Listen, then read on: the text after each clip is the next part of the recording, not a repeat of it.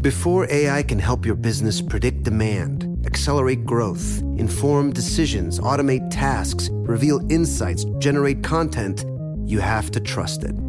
Introducing watsonx Governance, helping you govern any AI as data, models, and policies change so you can scale it responsibly. Let's create AI that begins with trust with watsonx Governance. Learn more at ibm.com/governance. IBM, let's create. Hey everyone, this is Jodie Sweetin from the podcast How Rude, Tanneritos. I've been needing a quick getaway with my family, and the 2024 Hyundai Santa Fe is the perfect vehicle to take us there. It has standard third-row seating, so I'm able to pack my entire family, plus pets, in the car, while also having enough room for our camping essentials. Available H-Track all-wheel drive will get us through any dirt trails, and available dual wireless charging pads will ensure we never have to worry about getting stuck with a dead phone in the middle of nowhere. Visit HyundaiUSA.com or call 562-314-4603 for more details. Hyundai, there's joy in every journey. This episode is brought to you by Navy Federal Credit Union. At Navy Federal, it's been the mission to help the military community for over 90 years. And not just help them, but do everything to make sure they not only grow, but flourish. That's why Navy Federal Credit Union has all kinds of great savings and investment options like share certificates with sky-high rates. So don't hesitate. Start growing your finances today with a variety of savings and investment options. Navy Federal Credit Union. Our members are the mission. Savings products insured by NCUA. Investment products are not insured, not obligations of Navy Federal and may lose value.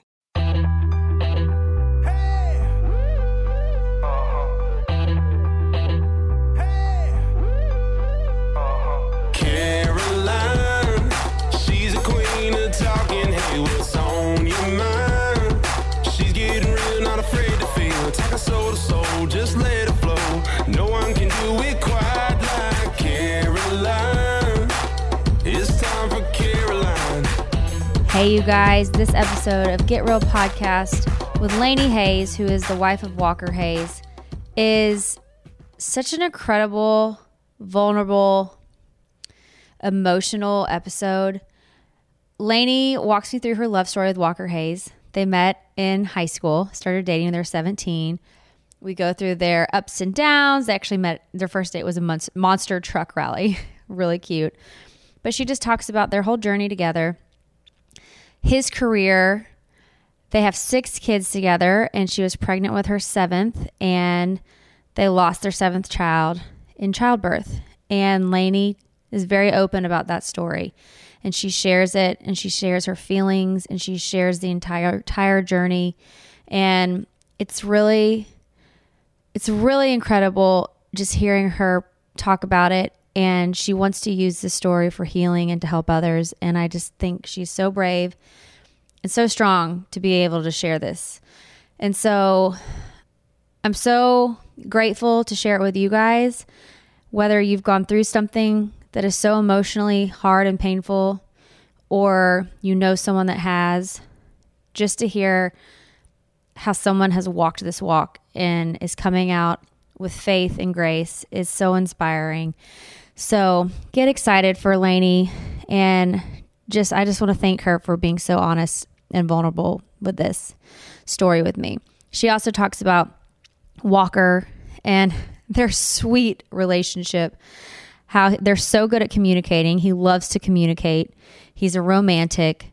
And his newest song, Don't Let Her, is all about Lainey and how much he loves her. And it's so sweet, and their story is amazing. And I just think the way they're using their lives and Walker's platform and Lainey's speaking up and using her voice to help others heal is truly remarkable. So here's Lainey Hayes. Okay. Hey, Lainey Hayes. Hi. What's going on? Oh, feeling a little out of my comfort zone. Is this your first podcast? Definitely. Definitely your first podcast. Definitely. Okay. So thoughts about how, what do you think about podcasts?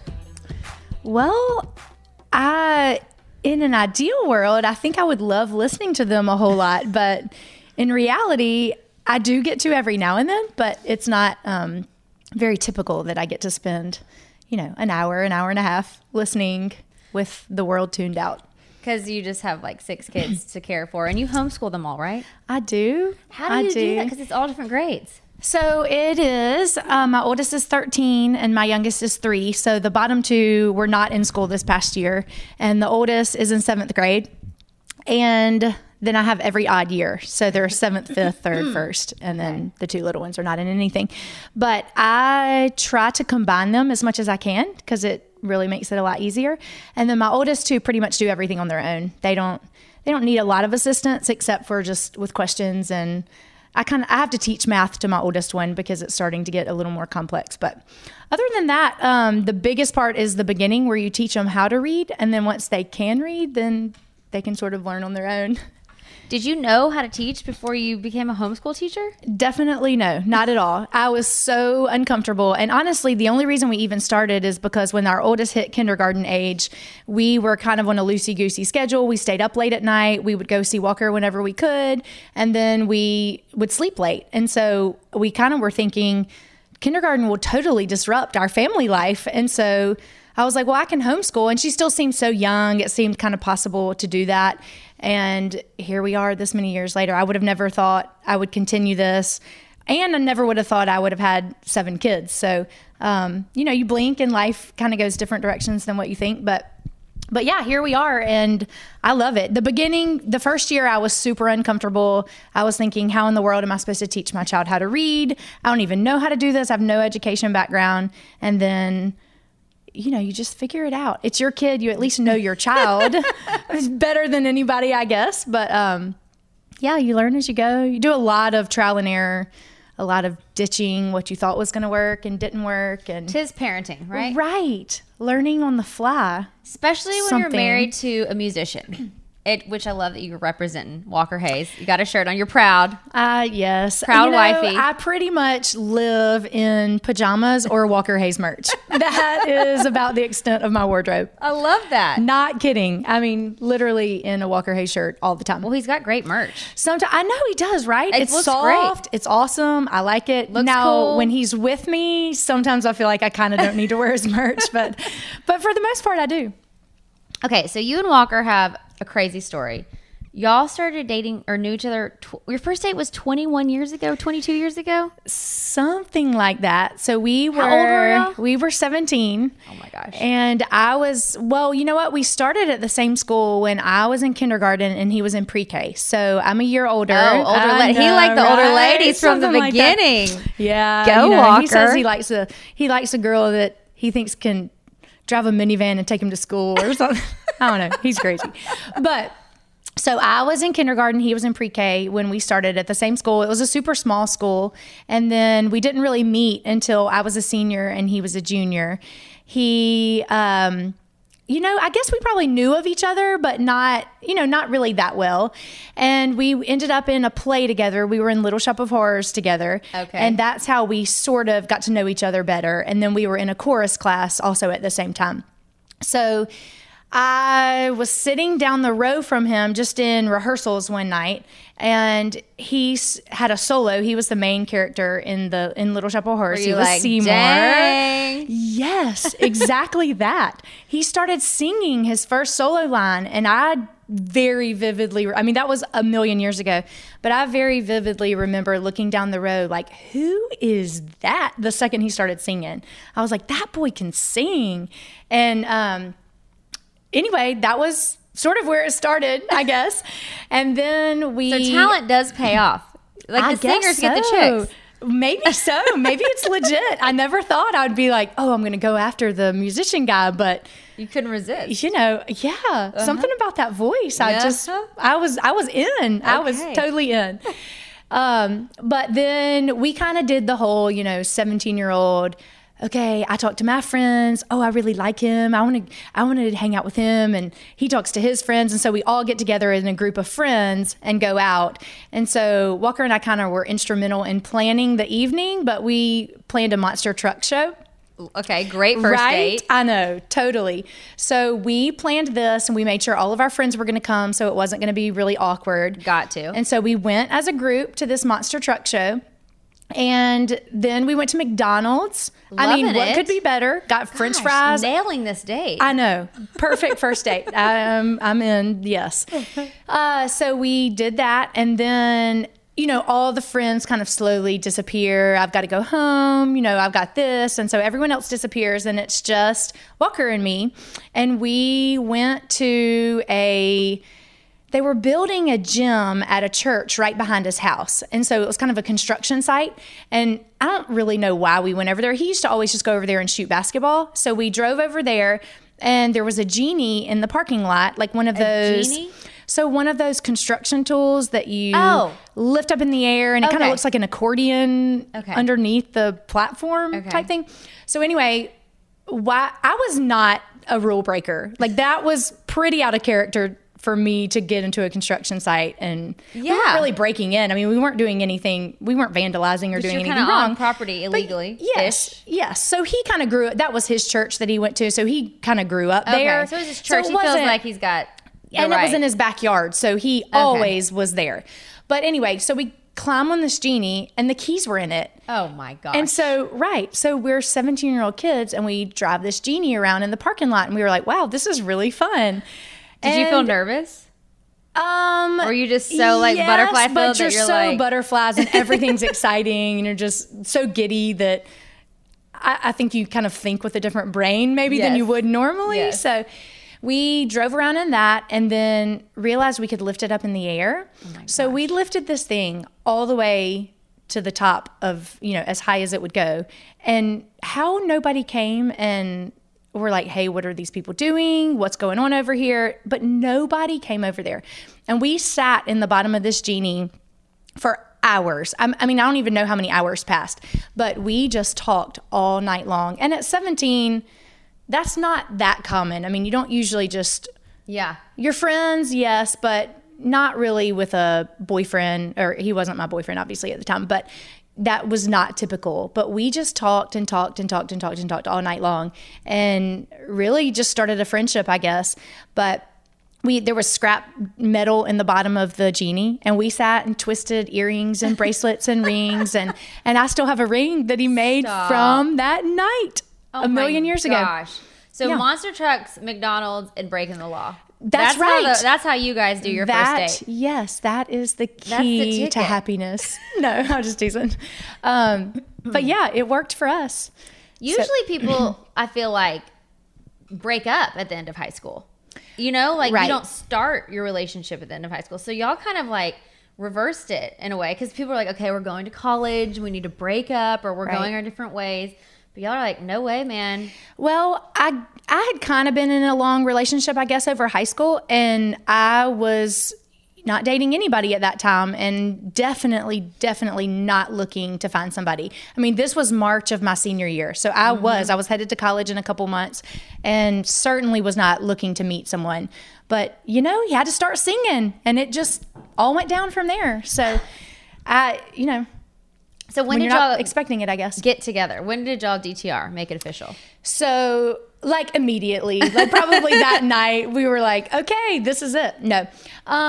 We did end up, so after we left the genie, we ended up walking to his back porch, which was, you know, right next to it.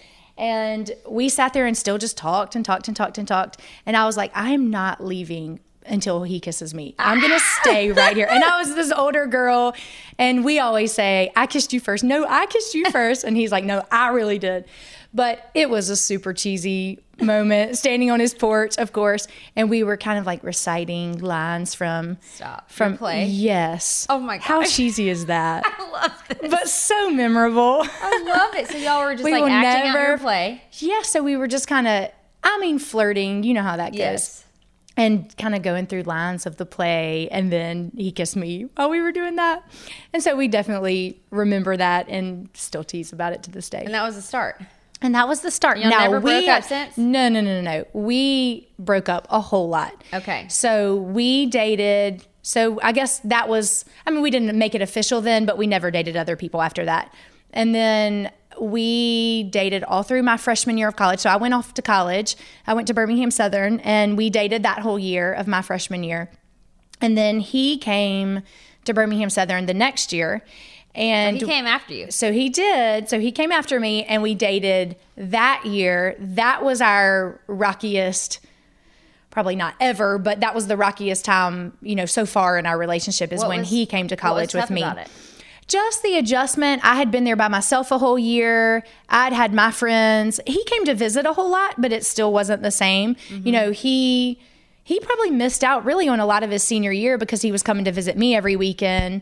And, we were young. You're just making decisions as you go and whatever. But so after he came to school there, it was just a hard, it was his first year of college. So he was ready to be a freshman in college, and I was already past that. And that was just, I don't even know specifically, but just that whole adjustment was really rough. I feel like in your early 20s in college, age and years make such a difference. And then Right. you get older and they all blend together and it doesesn't matter. But those years, freshman year is such a pivotal year. Yes, for Senior sure. year is such a pivotal year. Yeah, every year of college is so different, It is. And it then really you get out is. of college and you're like, oh my gosh, then you're in life. Yes. And you get thrown into it. Yeah. But Did y'all get engaged in college? so no, so we broke up then after, I guess, his sophomore year. I mean, his freshman year, my sophomore year. And y'all broke up just because it was hard. Just him being a freshman, you already being there, same kind of thing you're talking about. Right. But we were at a small school. So really when you're in school, it's hard to break up because it's not like a big college campus. I mean, you see each other everywhere. We, by this time, had, pretty mutual friends. So we would try to break up sometime. Maybe we broke up during the school year. I don't even really remember, but it just never really worked. We were that couple who broke up and got back together, and nobody ever knew whether we were dating or not dating. Okay. We were those people. Okay. And so after we, when the summertime came, we really did break up, and he would go work at a summer camp, and I just kind of did my thing during the summer. And so we broke up every single summer throughout college, I think. Would you date other people then? So we would date other people. Okay. Yes, we would. And then, so time passes, we kind of do the whole breakup, get back together thing over and over and over and over and over again. And then eventually we hit this point and we're like, we have got to really break up for good. I mean, we're not helping ourselves out. We don't even know whether we're together because we really love each other or we're together because it's all we know. We were kids when we started dating. At this point we're past college and we're like, we got to know. Yes. And so we break up. We go 9 months. We're like, we can't even talk to each other. We can't see each other. We can't. There was no social media then either. So breakups are right. So breakups are a lot easier. You can't spy on each other. I mean, you can try to find a friend and go, hey, what's he up to? Is he hanging out with anybody? But you can't But you can't spy on him. Stalk hard. So that's good. That helps you out. I feel sorry for kids these days. I know. But so we break up. We really decide we're not going to talk to each other. So we don't have any cold turkey cut ties. No talking. No email. No, there was no. Yes, there was email at that point. Nothing. So we go 9 months. Then we have a friend that's getting married, and I knew he was singing in the wedding. Golly, killer number one. So he was singing in the wedding, and I knew it, and I was going to be there too. And we both kind of went into it. I think he was dating somebody at the time. I don't think I was. But we went into it going, you know what? It'll be nice to see each other, a good friend. Right. Okay. We both legitimately thought this. Okay. We're going to see each other. It'll be so much fun. I've missed them. Oh, this person I've loved my whole life. Right. It'll be so casual. I know. What were we thinking, right? Okay, so we go to this wedding. I really did think, I was going to see him and it was going to be a moment of, it's great to see you, but I just know we would never work out. I'd kind of come to that realization that we were never going to be able to make it work in a healthy way. And so we see each other, and so my nephew was born the day of this friend's rehearsal dinner. So I show up late to the rehearsal dinner, and he is walking out as I walked in the door, and it was like the world stood still. And I don't think I'm overly dramatic, but that was one of those moments where I was like, oh my goodness, I was not prepared at all. And he says the same thing. So at that point, he was still dating somebody else. We talked and we kind of hung out some and whatever, but nothing major. But after that, we started contacting each other, a little bit more. And he quickly broke up with his girlfriend. He did. He broke up with his girlfriend. But still, we weren't even living in the same city. So you know, we did talk some, but we knew we were going to see each other at another friend's wedding a few months later. So when we saw each other at that wedding, we both came single. Neither one of us were dating anybody at that point. And basically got back together at that wedding. Never broke up again after that? We got engaged like 6 weeks later after that wedding. So we, you know what, the turning point of our relationship that took it from kind of a kid in love to more of a, definitely not adult, because we were young. I mean, we were in our 20s, early 20s. But we had this conversation, and we had always been the kind of couple who spent hours and hours and hours on the phone. Like, we were always super communication heavy and talked a whole lot. But the one night that I really remember feeling like, oh my goodness, this is really different this time. And I would say that every time. Every time we would get back together, I'd be like, it's different this time. No, it's different this time. But it wasn't. It was the same immature, oh, I'm jealous, oh, you know, that kind of relationship. But this moment, we sat and talked forever, and we told each other everything. It was like we completely came clean with purged.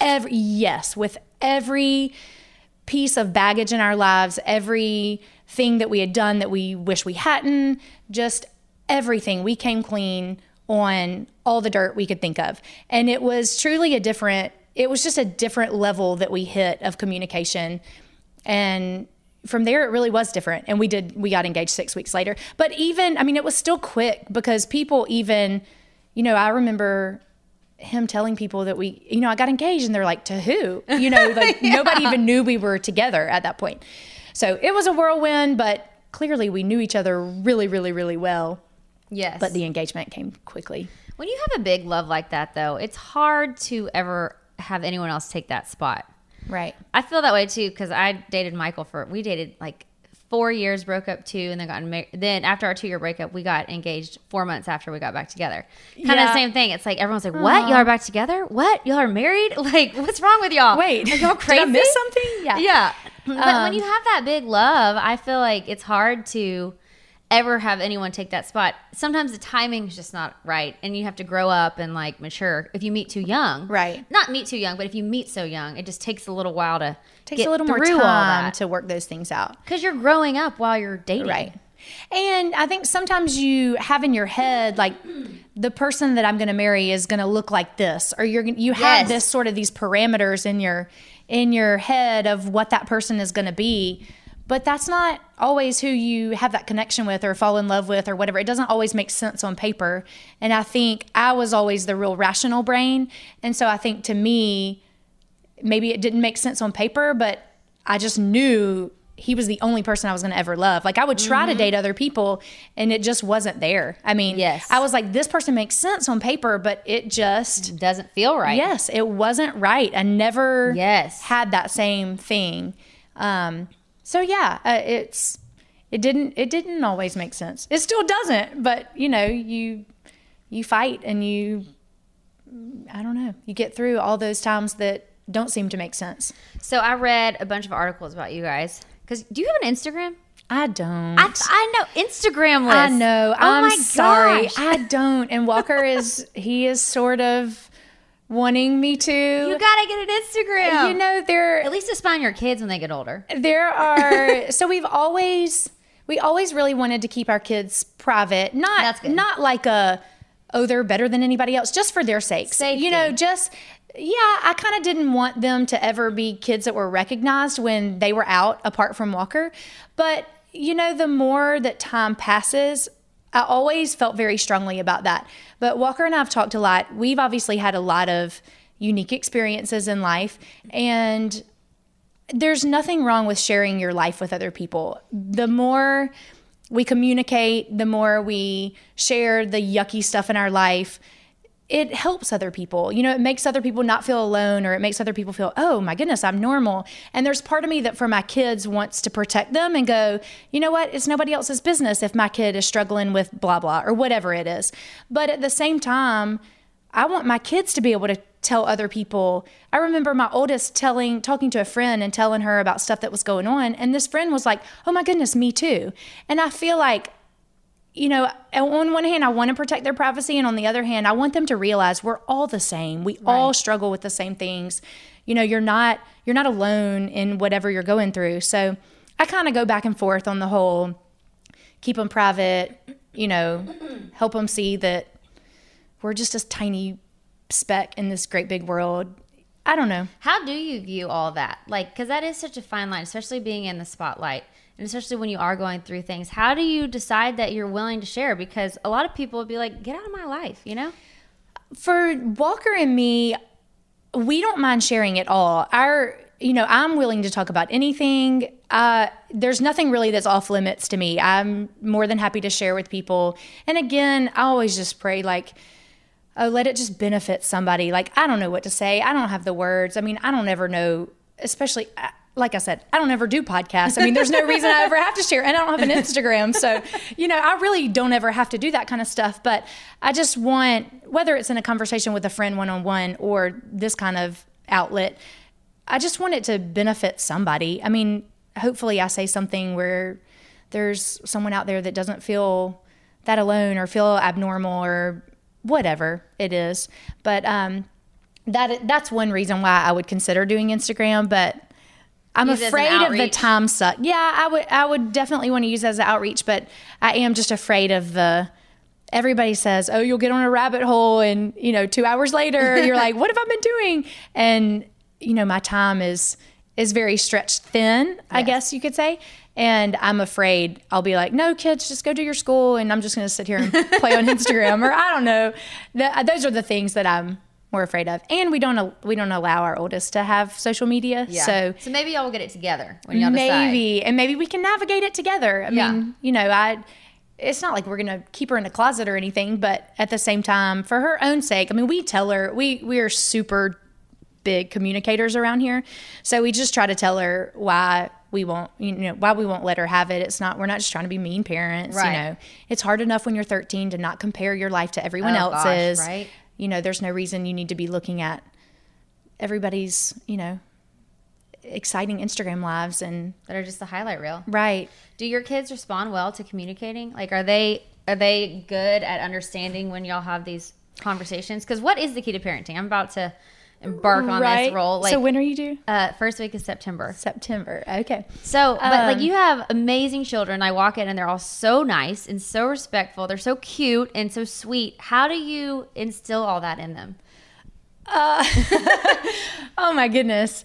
One is realizing how much we don't have it figured out. Probably. Mm-hmm. I mean, we tell our kids all the time, you have to remember, y'all made us parents. Like, we weren't seasoned parents before y'all came along. Like, we're learning as we go. I mean, we apologize more than you know. I mean, we mess up and mess up and mess up and mess up again and lose our patience and whatever. And I mean, so you're not scared to say sorry to your kids? Oh, golly, we live in sorry land. Like, I mean, that's just part of it. Like, I want them to realize, I don't want them to have us on a pedestal. You know, I want them to realize we're just imperfect people trying our best. I mean, I want them to know how much they are loved, how much they are valued as their unique little personalities, because they're all so incredibly different. And I want them to all see they have strengths and weaknesses, and that's okay. I mean, there's things they're good at and things they're not, and that's all fine. I mean, that's just the messy part of life. But the secret to parenting, check back with me in 20 years and I'll let you know like what we screwed up and what we did well. I really don't know.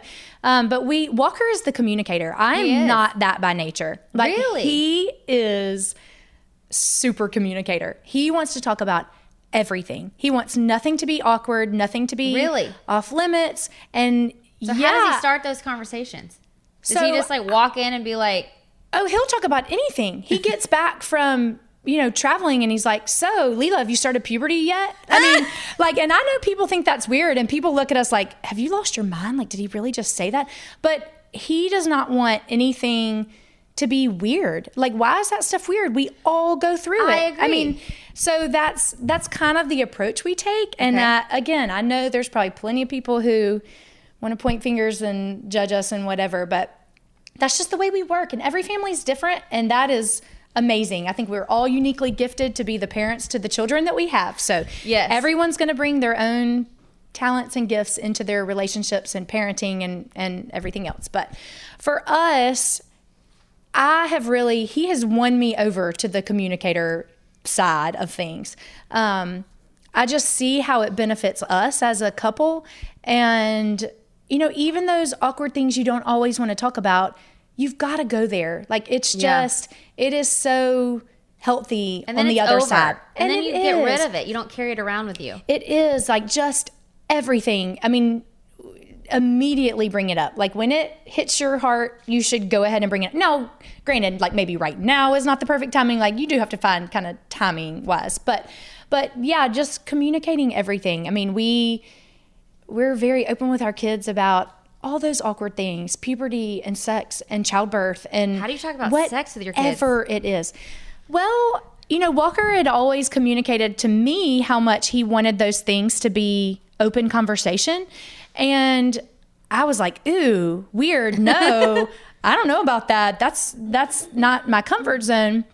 And then he was gone one time, and just our kids were, and this is going to be a lot of information, but our kids were showing some just sexual curiosities and interest. And that was how I felt. I was like, I could see them feeling like some guilt about it. And I did not want them to feel that way at all. And so I went ahead and just told them. I was like, hey, this is why. Like we are made to care about that. Like that is part of who we are. And you should never feel guilt about that. Like I would never want them to wrap up guilt with their sexuality. Yes. If that makes any sense. Especially like with faith and stuff. Faith is so important, but sometimes it gets all messy in there because it is not a bad thing to be sexually curious. Right. And so that was kind of the place that I came from. I didn't want them to, I just wanted them to realize this is how you're made. These things are so good.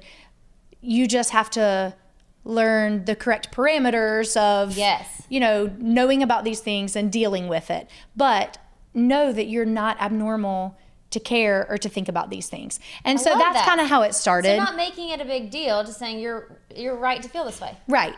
And so I just kind of told all of them at the same time because we're pretty much all together all the time. I mean, our house is not really made for a family of 8. Everybody pretty much shares our bathroom. I mean, we kind of have some communal living going on at the Hayes house. So I just went ahead and told all of them. And of course, they all process it at I started very basic and they all process it at different levels. And then the older ones came back with questions. And I was amazed at the depth of their questions so early on. I would have been sad to not have talked to them about it, I don't know. It just would have made me sad that they really could come up with questions like that at such what I thought was an early age. They needed somebody to talk to them about it. It's a they don't need that needs to be talked about. Right. They don't need that with friends and misinformation and online information and whatever else they might come up with. It's better coming from you and Walker than them going and trying to piece it together themselves. Right. And they have come back with some big questions that I'm 39, but I still kind of want to giggle when they ask certain questions. And that's just how we are. For some reason we want to giggle at weird words. But, I'm so thankful that they'll come and ask questions to me and not to a friend or something. So I don't know. Again, check back with me in 20 years and let me tell you how we've screwed them up or how we've maybe said, you know what, that benefited them in life. But I don't know. I love them so much, and I just want them to know how much we love them, and we're trying our best. I mean, we mess up so much, but Lord knows I am not a perfect mom. Walker puts me on this like superwoman pedestal, and he does. And I'm like, I just want people to see I lose my patience. I mess up. I am not super mom, but I do just want my kids to know I want to try to make decisions about what is in their best interest long term, not like what helps me right this minute. And you know what? We all have to get through the day and we all have to survive. I mean, right now I'm letting my kids do more device time than I would normally, but you know what? We have to get through the day. But at the end of the day, I do want to make decisions where I feel like this is going to benefit them in life, not just what's convenient for me right this second. Like, I don't see them as they're not like my little puppets. I really want them to grow into the people they were meant to be. I agree with that. I think that every child comes here they have their own purpose, their own personality, and like we get to guide them. Mm-hmm. Yeah, exactly. Yeah. And it's amazing looking back at their infancies at how much their personalities were really evident so early, and you don't know it in its fullness until they get a little bit older. But yeah, they're their own little unique people, and you know, parenting looks different for each of them for sure. I mean, I definitely don't parent them the same at all. I bet. I mean, they have different rules. Like, my oldest got a phone younger. My second one is already older than she was, but we're not getting him one. And that's just, I mean, it's not the same. Each one. It is. I mean, we guess as we go is all we do. I think that's the only way you can do it. Dad deserves something really nice for Father's Day, but let's face it, we usually don't do it. Big gifts are for Mother's Day. Picking something up on the way is for Father's Day. Well, let's make Father's Day something this year with the Bartesian Cocktail Maker. It whips up over 60 premium cocktails on demand, each ready at the push of a button. And right now, you get $50 off the Bartesian Cocktail Maker when you buy one pack of Dad's favorite cocktail capsules. Dad will publicly love that you saved $50 on the countertop machine that crafts premium cocktails on demand. And he'll secretly love that you splurged on him for Father's Day with the gift of a Bartesian. Because the only thing that lets Dad know he's the world's #1 dad better than a world's #1 dad coffee mug is an artisan cocktail in his hand. Make Dad's Father's Day and Father's Day cocktails with all natural juices and bitters without making any mess at all. Visit BARTESIAN.com/father to get $50 off the best premium cocktail maker for Dad at the best price for you. Bartesian. Premium cocktails on demand. Are you tired of your scented cleaning products smelling and cleaning like meh? Then it's time for an upgrade with the power of Clorox Scentiva. With an uplifting scent that smells like coconut, Clorox Scentiva gives you powerful clean like Clorox, but a feeling like being transported to a tropical island retreat.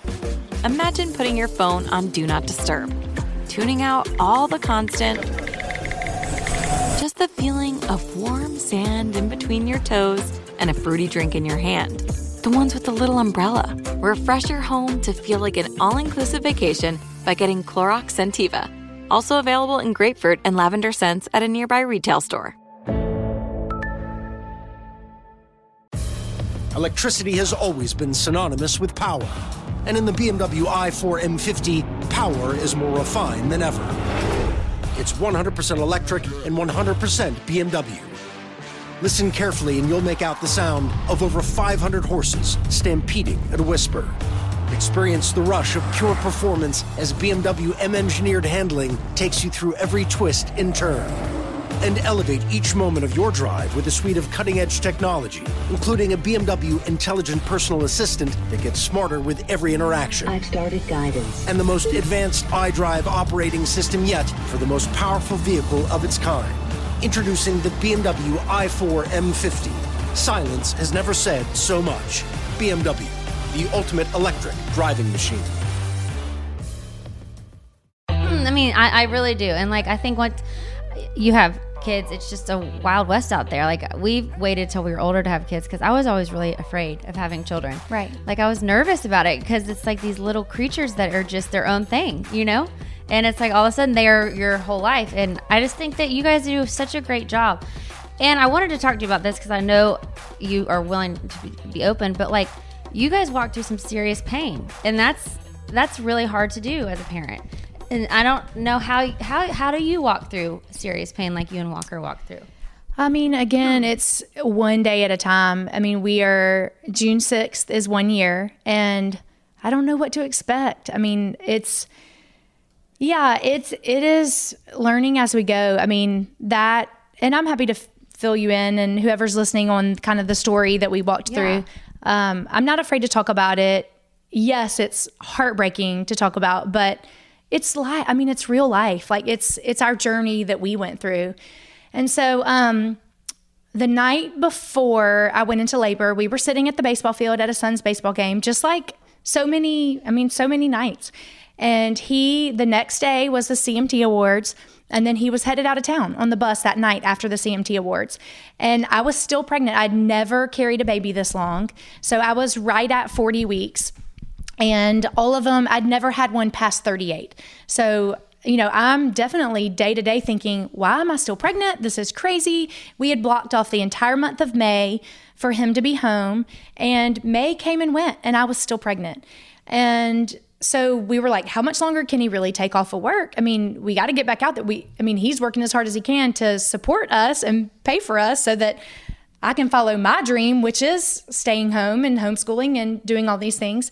And so we're kind of both pursuing our dreams, I guess. And so he's thinking, I got to go back out of town tomorrow. And I'm begging, please don't leave, don't leave, don't leave.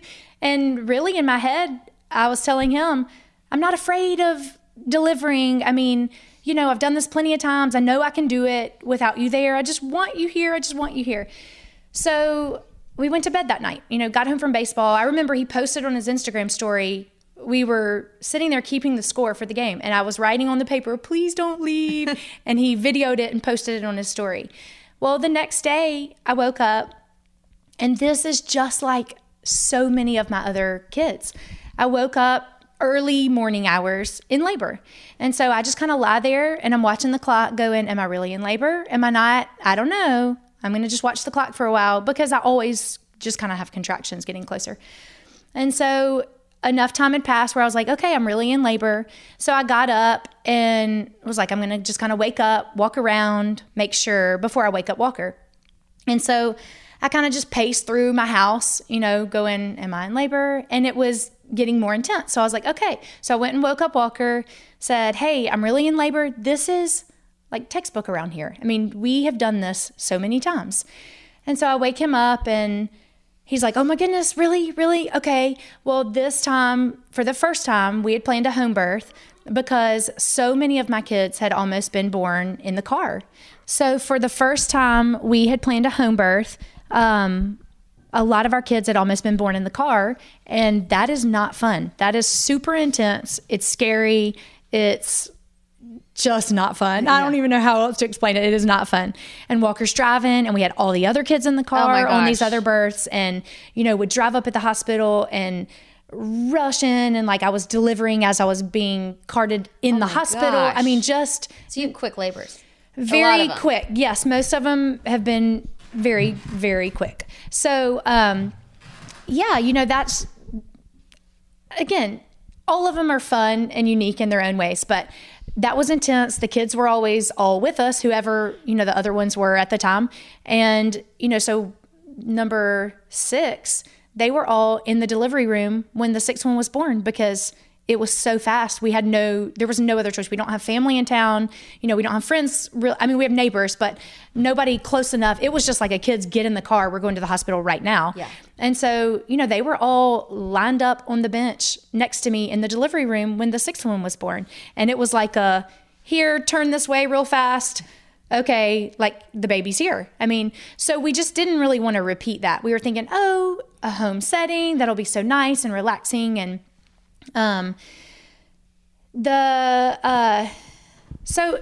everything was progressing pretty normally, I guess.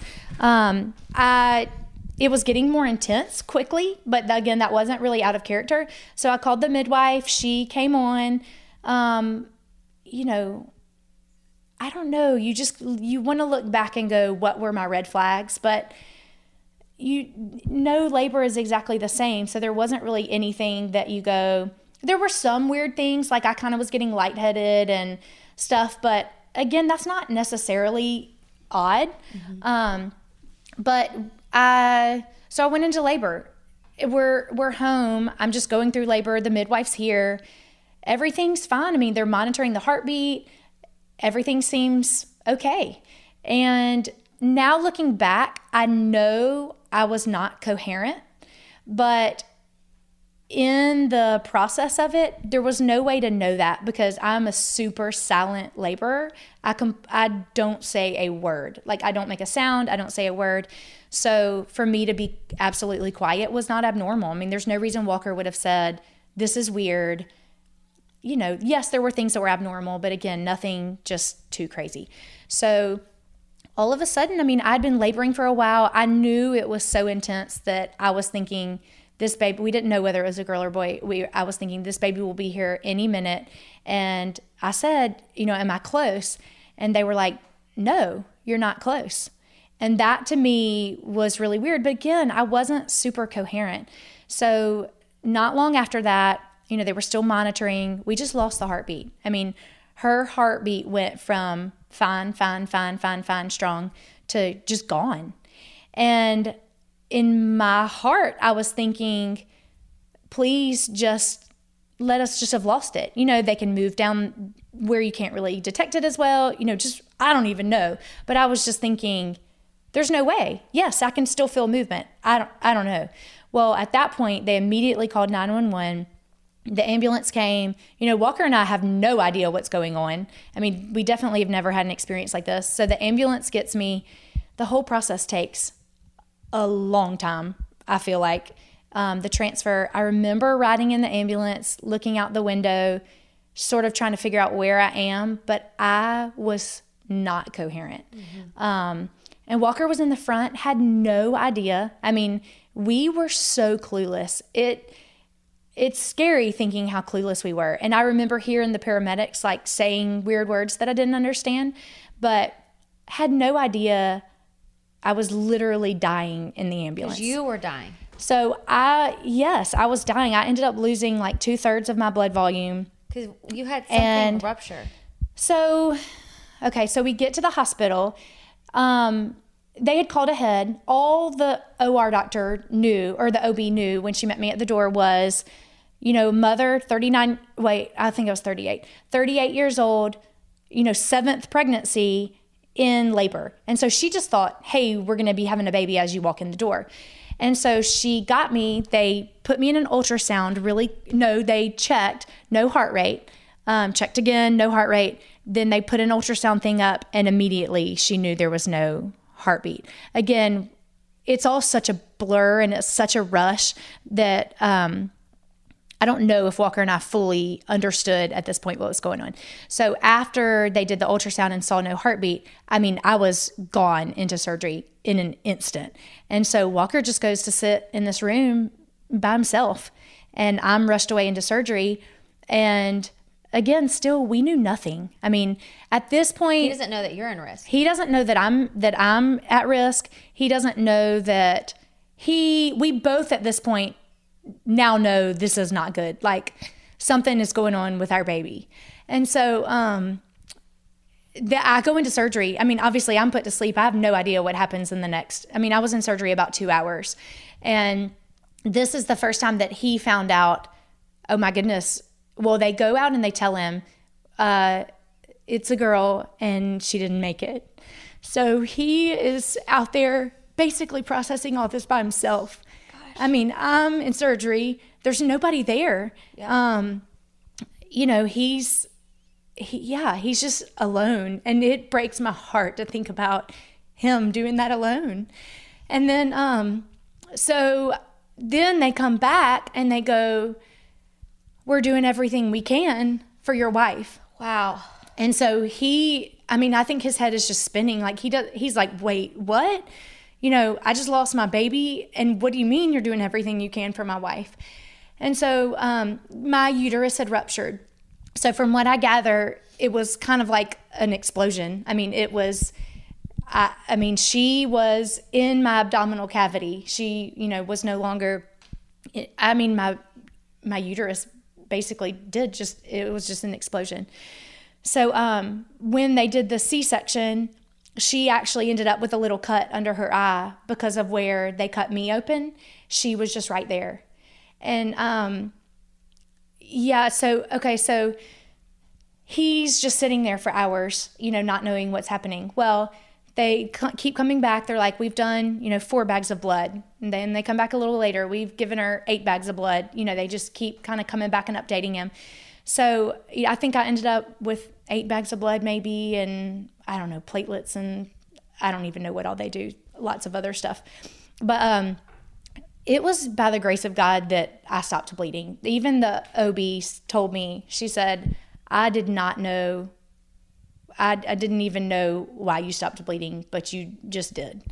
And so they were able to, they had talked about, again, I don't know how much information y'all want, but they had talked about doing a hysterectomy, but she didn't think I would be able to survive that at that point because of the blood I'd already lost. Is that where you remove the uterus? That's where you remove the uterus, yeah. So that's what ideally they would need to do in a situation like that. But I'd already lost too much blood, so she didn't feel like I could survive that extra trauma. And so they ended up just, stitching me back together, I guess. And then they had to, rinse with 4 liters of saline. And I mean, they just had to, I don't know, take me apart and put me back together, I guess. But again, I have no idea what's going on here. So I come out of surgery and into recovery, and Walker's in there. And I don't remember really a lot of this. So from what I gather, I would wake up and I would just touch my belly, and Walker would tell me over and over and over, we had a little girl and we lost her. So he had to tell me this several times, he said, because, in surgery, you wake up and you kind of go back out, and you wake up and you kind of go back out. So every time I would wake up, I wouldn't remember. And I would just touch my belly again, and he would know what I was asking, and he would just keep telling me.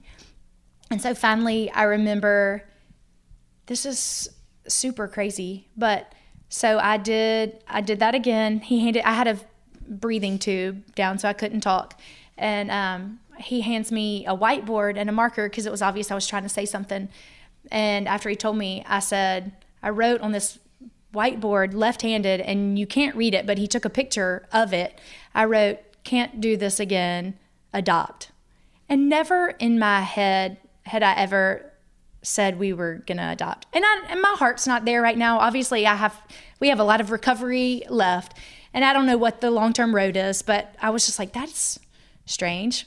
So that's what came out. But that's what came out. And obviously I was a little drugged. Yeah. And anyway, but so as I woke up, they, once I was coherent, they brought Oakley in, and I will never forget, they brought her in one of those plastic buckets, like they always bring a newborn in. And she just had a head full of hair like the rest of all of my kids. And it was heartbreaking. So we got to hold her all day long, and the hospital was amazing. From what I gather, everyone doesn't have an experience like that. And we just held her all day long and got to spend time with her. And our friends, Craig and Laura, that Walker wrote the song Craig about, they came up there and held her with us, and we just spent the day with her. And I need to back up a little bit, because there is a person named Michelle that our midwife called to be there. She had lost a little girl years prior, and she did not know us. She dropped everything and showed up and ended up sitting with Walker while I was still in surgery. And I never met her because, she was there with Walker the whole time and then left by the time I came out. But she was an absolute godsend. I don't know what we would have done without her. She just walked us through, or really Walker, and then I later called her, but walked us through everything from, you need to hold her, you need to spend time with her, you need to take pictures. Y'all, a girl named Callie showed up, a professional photographer, and did pictures of her. Wow. I mean, just all these people jumped in, and it's all the things you don't know that you need, but once time passes, you have no idea what you would have done without them. And these people just showed up. And our midwife is the person that called all these people up here. So I could not thank her enough for putting those people in place for us. But so we spent the day with her. They had taken pictures, before I ever came out of surgery. So Walker did not want to hold her. You know, they kept saying, you need to hurry up and hold her. You need to hurry up and hold her. And he didn't want to do that without me. So we waited and did that together. But yeah, so we, you know, it's very bizarre. You know, from a spiritual standpoint, I knew that was just her shell. Like, I knew her spirit was long gone. And I'm thankful for that. I'm thankful that I know that. But I love that Walker said she's safely in heaven. Yes, and she is. But the mom instinct of wanting to care for her body is so odd. Like, it took me by surprise. And I've since talked to moms who have lost children, you know, whether it's babies or, you know, older kids. But it is, you still want to care for them like they were living, even though you know it's just a shell.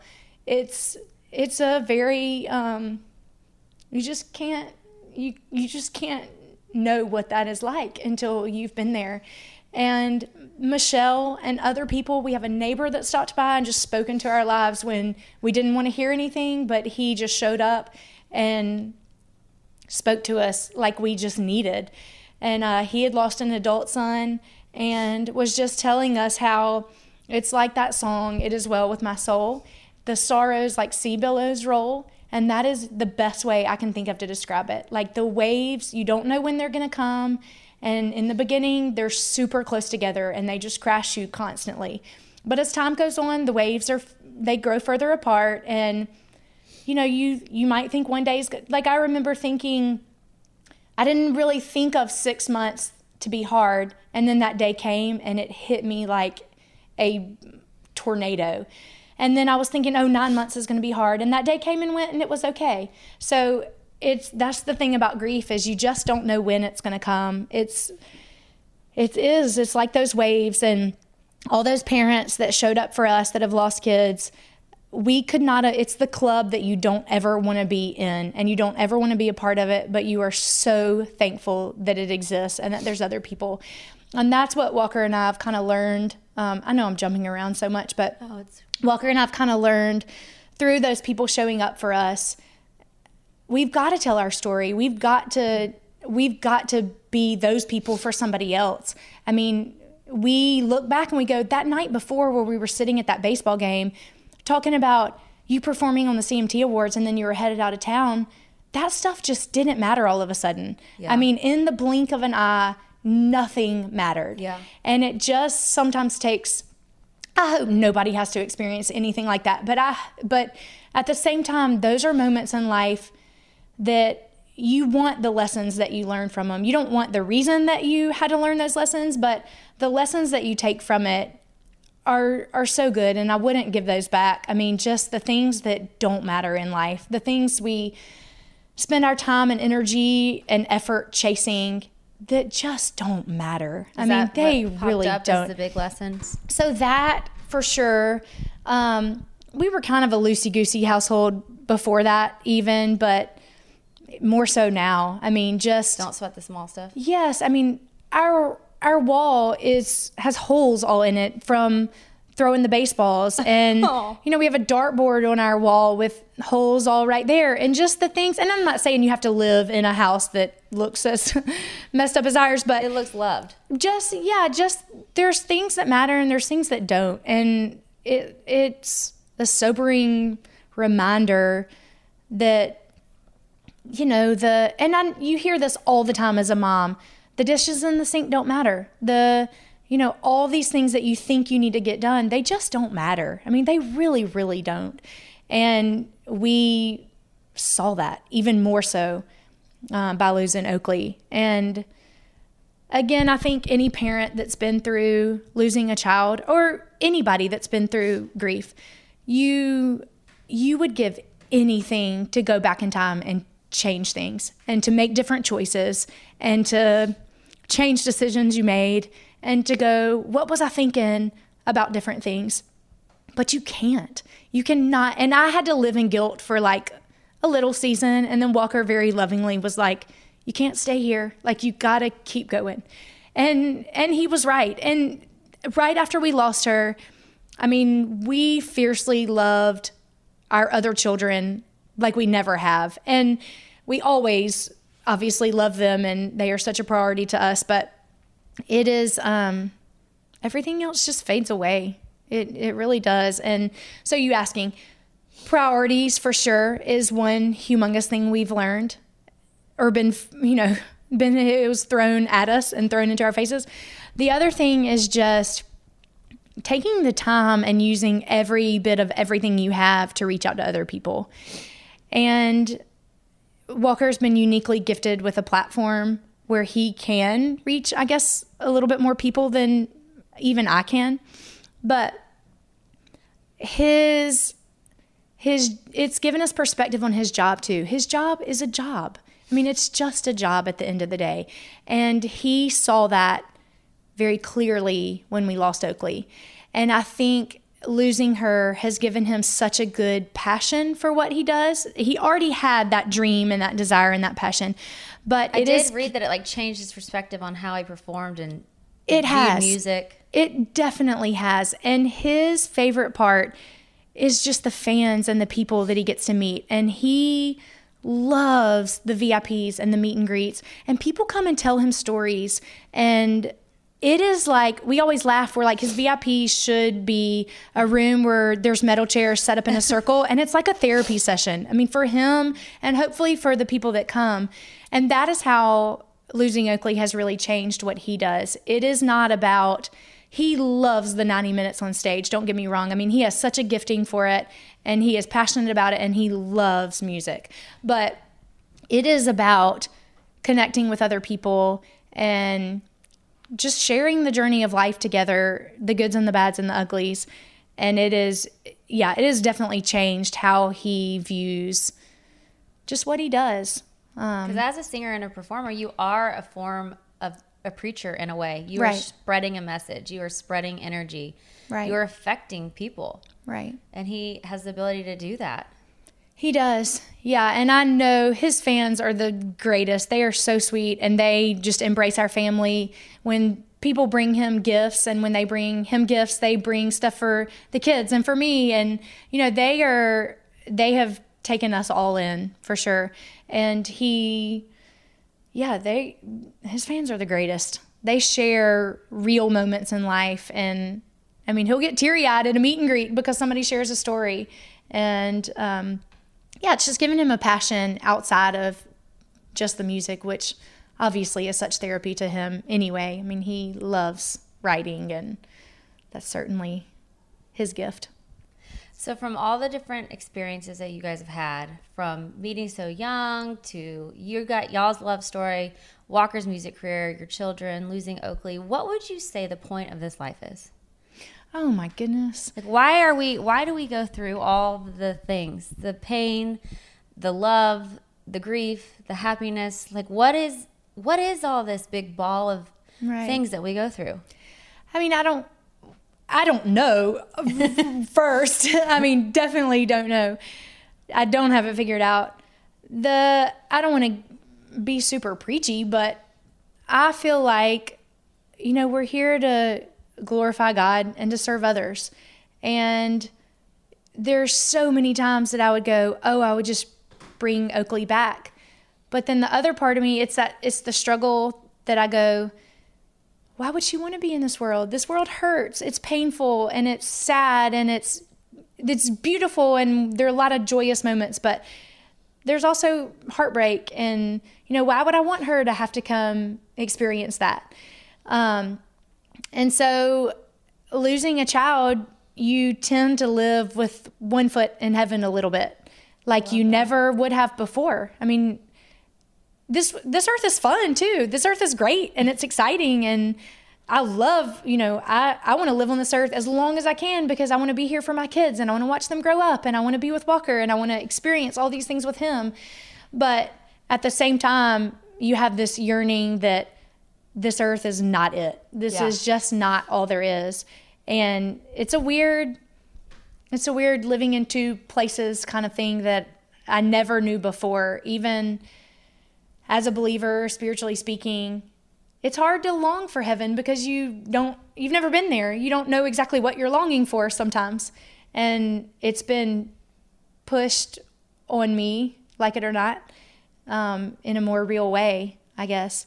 And then also just serving other people. I mean, I so just want to, again, I've been encouraged by people like Craig and Laura Cooper. And that story is amazing because Craig gave y'all a van. He did, in a time where we really needed it, and we're definitely struggling. And you even have a fund, Be a Craig Fund. We do, and that is all the generosity of everybody out there. That has nothing to do with us or Walker or anything. We always want people to know it is the fans out there that are doing that. It's not us. Like, he might have set it up, or his team set it up, or his idea, or whatever you want to say, but it is the generosity of all the people out there that are giving to it and allowing us to pay it forward and to do things for other people.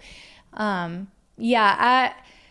feel like until you're at a point where you really need help, until you've been there, it's hard to fully extend help to others.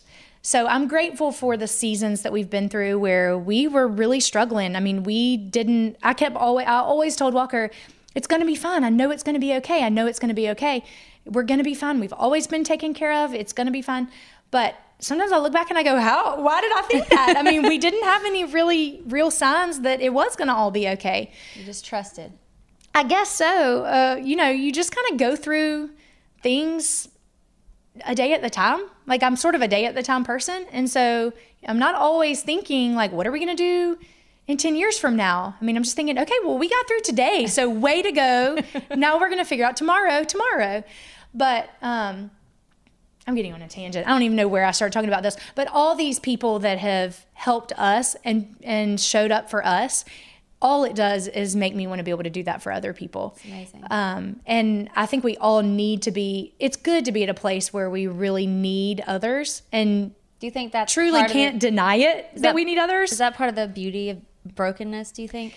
Oh, it so is. And again, I would give back all my brokenness and all my lessons to have Oakley back any day. But we were dealt that, like it or not. That is the lot we were dealt. And so taking the gifts that we have received from losing her, that's one of the biggest blessings. I'm thankful to have a platform where I can reach out to other people. I can't imagine walking through that by myself, or just Walker and, just the two of us together by ourselves. And with our kids, I mean, we had to walk through it with our kids. We had to figure out, how are we going to tell? Well, he had to tell them because I was in the hospital, but you just navigating all of that, helping our kids learn to grieve and, communicate. And it's okay to be sad. It's okay to be happy. If you feel happy today, be happy. Like, even if it's the anniversary of the day she was born. I mean, if you're happy today, be happy and don't feel guilty about that. If you're sad today, be willing to just be sad, and that's okay too. Walker always says, feel your feelings. And I'm not a feelings person. Walker's so sweet. I know. He's like, he's a mess. He has watched every romantic comedy and read every Nicholas Sparks book. And I mean, he is that guy. And I have to say, let's talk about our feelings. His latest song about you, Don't Let Her. I mean, talk about a feeling guy. He is a feelings guy. I mean, that song makes me sad because it's talking about if he died and someone else comes in and replaces him. Right. And he's telling all the amazing things about you. Like, don't let her miss me, though. Is that the hook of it? Yeah. If she ever misses me, don't let her. Golly. Yeah. I even got teary when he was in the UK, and he was going to be gone for 2 weeks, which is a really, really long stretch for him to be gone. And he gets lonely, really, really lonely. And he was just, we had just kind of freshly lost Oakley. So death and just the impermanence of life, I guess, was fresh on our hearts and minds. And he just sort of jotted down lyrics and texted them to me one night. And I just responded with a teary face. And normally, you get so used when you have a husband that's a songwriter, I get really used to his songwriting. I mean, he brings home songs and I'm like, yeah, that's great. No, really, it's great. I mean, but I'm kind of immune to the talent, I suppose. But that one definitely struck me in a different way. And I love the music, the lyric video. It's just all pictures of you guys throughout your whole life and like high school and falling in love.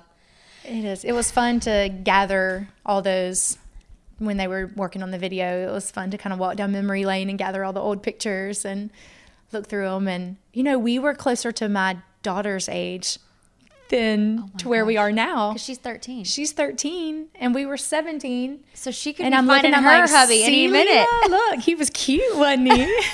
She's like, "Mom, weird." But yeah, it's been really fun getting that together. I'm not sure. I'm not a shy person. I can talk to anybody. I know, easily, you're very outgoing. but I'm not really like a performer type either. You know, so it's been interesting to Putting you front and acclimate, center like that.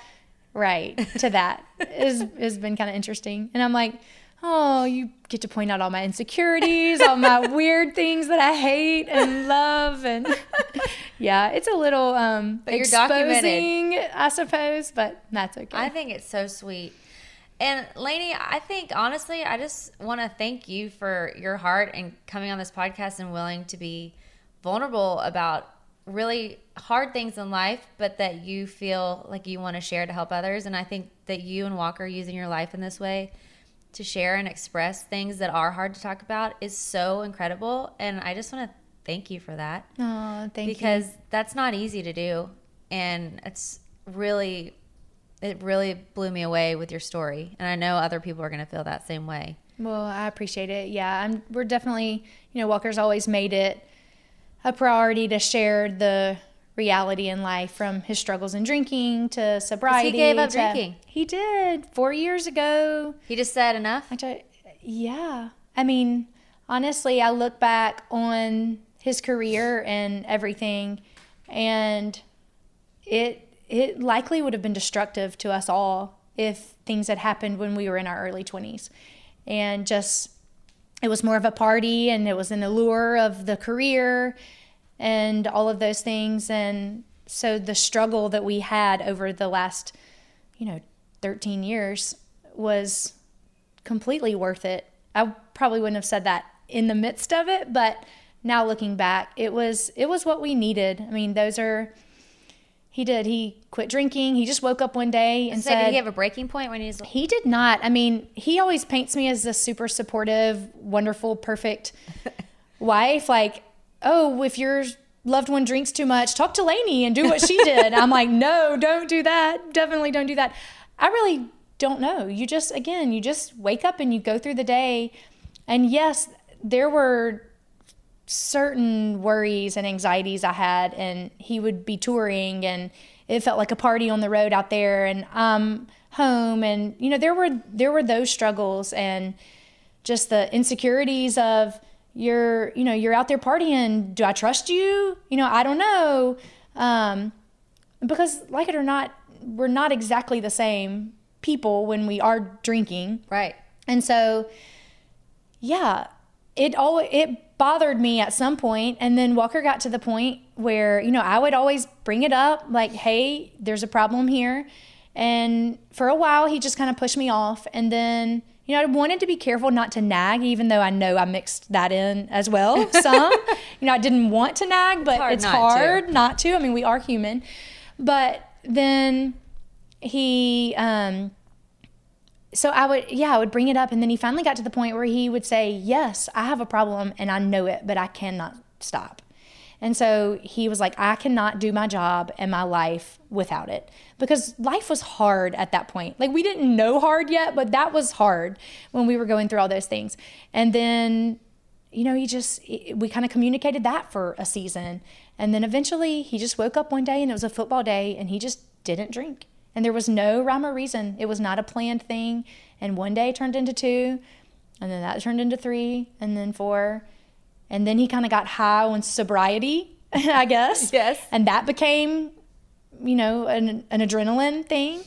And then, his journey has continued. He started working out and finding other things. Yes. I mean, I'm sure you don't mind that. Fit, for sure. He's like the Incredible Hulk, but like not as big, but like so strong. Yes, he is. But it's funny. He's just him to me. I'm like, I don't know. He was like this not even 100-pound, scrawny, skinny runner kid when I met him. And so... But now he's like a bodybuilder. All right. And he's got to hate this, but I don't really tend to notice. I know people always comment on his pictures and they're like, oh, lucky Lainey, whatever. And yes, I think he's so hot, but I think he always has been. He'll take him any style, any different form. I know, and I don't really notice whether he bulks up a little more or he's a little skinnier. I mean, I don't tend to notice those fluctuations. I'm sure he wishes he came home and I was like, man, your boobies are looking huge or whatever he wants. I don't know. Put some oil on that bud. Yeah, right? Your biceps are really bulging today. But no, I mean, we're real life. I'm like, hey, so glad you're home. And he likes to cook bacon the second he walks in the door. Really? Fun fact, yeah. Bacon? I know, weird, right? Right when he comes home any time of day? When he rolls in on the bus, it's in the morning. Okay. So he comes in, and if I have at least like 4 pounds of bacon and the big old electric griddle out, that is like his love language. Stop. No. Does everyone love bacon in the house? Definitely. Okay. We're all a little more over it because we do it all the time. It was a treat in the beginning, but now, no. I mean, like 4 pounds of bacon. That's a lot of bacon. Tend to be kind of gone as fast as he can cook it. But he loves to just stand there and think it's like, oh my gosh. I don't know. I freaking love it. Okay, I could talk to you all day, but we're already a little over an hour. So I always wrap up every interview with, your whole story has been so inspiring. But I wrap up every interview with leave your light. So leave a message that you want people to hear, just about life, your journey, what you wish people would know for their hearts. Oh my goodness, what a loaded question. I know. So really, I guess my biggest thing would be just communicate. Whoever you have around you, whether it's your mom or dad or siblings or friend, whoever, your spouse, whoever it may be, we have found so much healing in just communication. Again, the good, the bad, the awkward, the funny, sit around and communicate and laugh and tell funny stories or cry or be mad. I mean, it's okay to be, Walker and I love hard and we fight hard. Like, it's okay to be passionate and fight hard too, But just communicating has been so instrumental for us. From our first date now makes so much sense that we sat and talked for hours, because that is how we work. Like, if we are having one of those seasons where we're at each other's throats, if we just go on a date night, it just makes everything better. Like, just to sit. And it's hard. Life gets busy. Relationships can become businesses, especially once you have kids. You've got to make that time to just talk and communicate and talk real stuff, like not surfacey. That's why he wrote Say Something About the Weather in his song about me, because we giggle. Like, that's kind of superficial talk, like, hey, it's so nice outside. But just share your heart with others. Don't be embarrassed about the weird things in life. And I don't know, I hope our kids learn that. We're like, whatever baggage we've given them, if they can just learn to share it with others, it makes carrying it a lot easier. So true. For sure. And I would say our whole journey has kind of maybe led us to that point. I love that. Lainey, you're amazing. You're such an amazing person. You and Walker are so inspiring together. Just thank you for being such a bright light to this world. It's crazy that you invited me to be on this. I'm so thankful. I feel so inadequate to be on here, but no. Thank you for having me. I'm so thankful. This was your first podcast. Right. And thank you for sharing your heart. Thank you. You're amazing. Okay, bye.